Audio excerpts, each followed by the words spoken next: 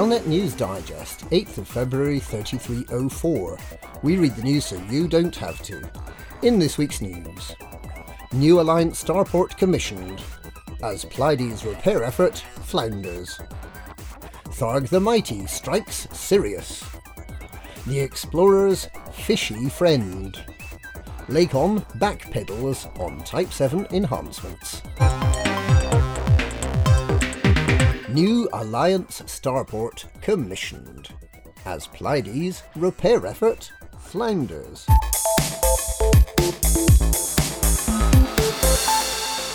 The Alliance campaign to build a new Orbis starport midway between the homeworlds and their outposts in the California Nebula has received overwhelming support, fully achieving its goal before the deadline.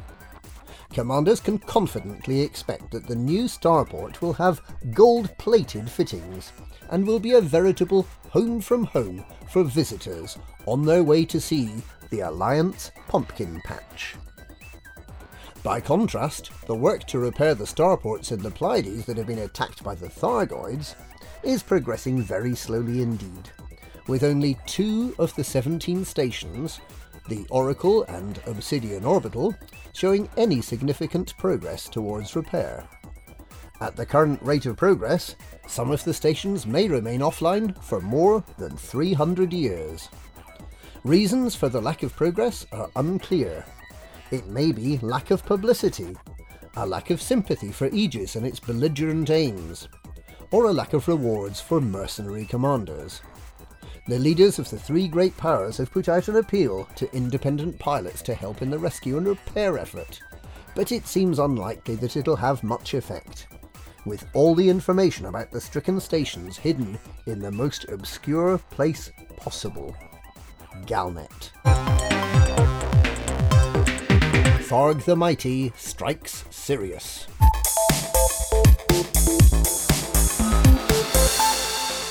In related news, 2 further starports have been attacked by the Thargoids.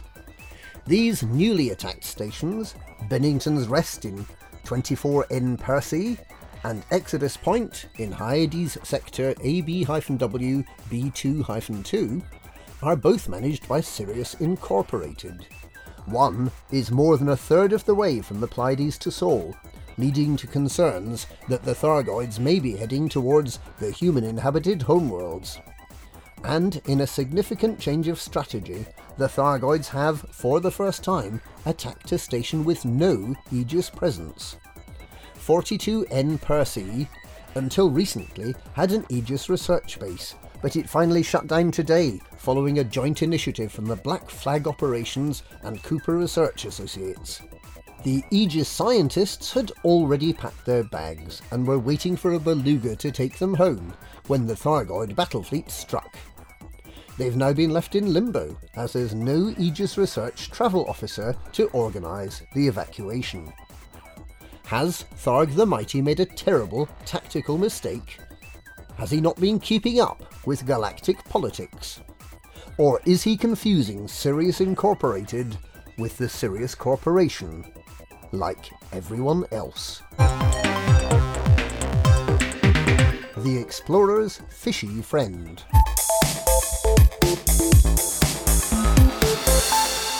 Carbon will finally have a use for explorers if new formulae discovered by the Pilots Federation boffins are adopted.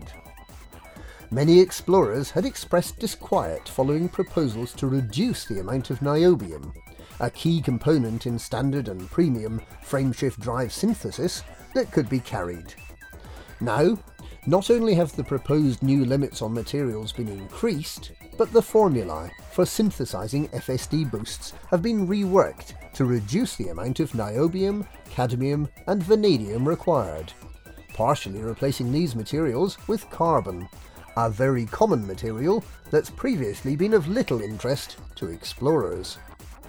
These 2 changes, coupled with the proposed engineering changes that may allow some specialised ships to jump in excess of 140 light-years, will significantly improve the lives of those who explore the very outermost fringes of the galaxy, and may open up several previously inaccessible systems. It's believed that a stripy, worm-shaped being who holds a senior role in the Pilots Federation may have been responsible for these changes, which is yet another reason for explorers to like fish. Lakon backpedals on Type 7 enhancements.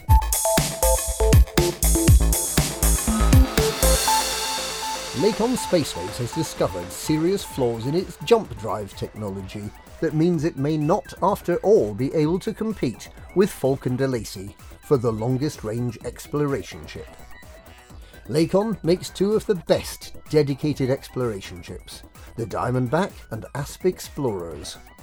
Despite improvements to the Diamondback Explorer last year, neither ship is currently able to match the Falcon de Lacy Anaconda for sheer jump range, despite otherwise being far better suited for exploration. This has led to a generation of explorers flying huge, empty Anaconda freighters to the most distant corners of the galaxy. It looked for a while as if Lakon would be able to upgrade the frameshift drive on its own mid-range freighter, the Type 7, to match the Anaconda's impressively long legs.